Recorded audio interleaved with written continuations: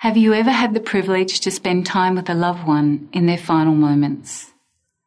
I know when my father was dying, those last moments spent with him will remain for me the most intimate and treasured memories.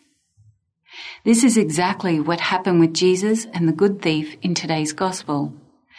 They experienced this intimacy in their shared final moments on the cross. The good thief recognized Jesus as the chosen one and asked for his help. Even in his final moments, Jesus' promise to the good thief that he would be with him in paradise was bringing light into the darkest of hours. For us today, the actions of the good thief reaching out to Jesus in faith reminds us that no matter what our circumstance, we can go to Jesus in times of trouble. In fact, for anything. Today, as we celebrate Christ the King, we don't look for the gold and the jewels of royalty. We look to Jesus and see what the good thief saw.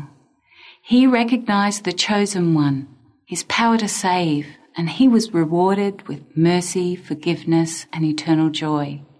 This is the King we see, a humble and compassionate Saviour who died so that we would be shown mercy, forgiveness, and above all, love.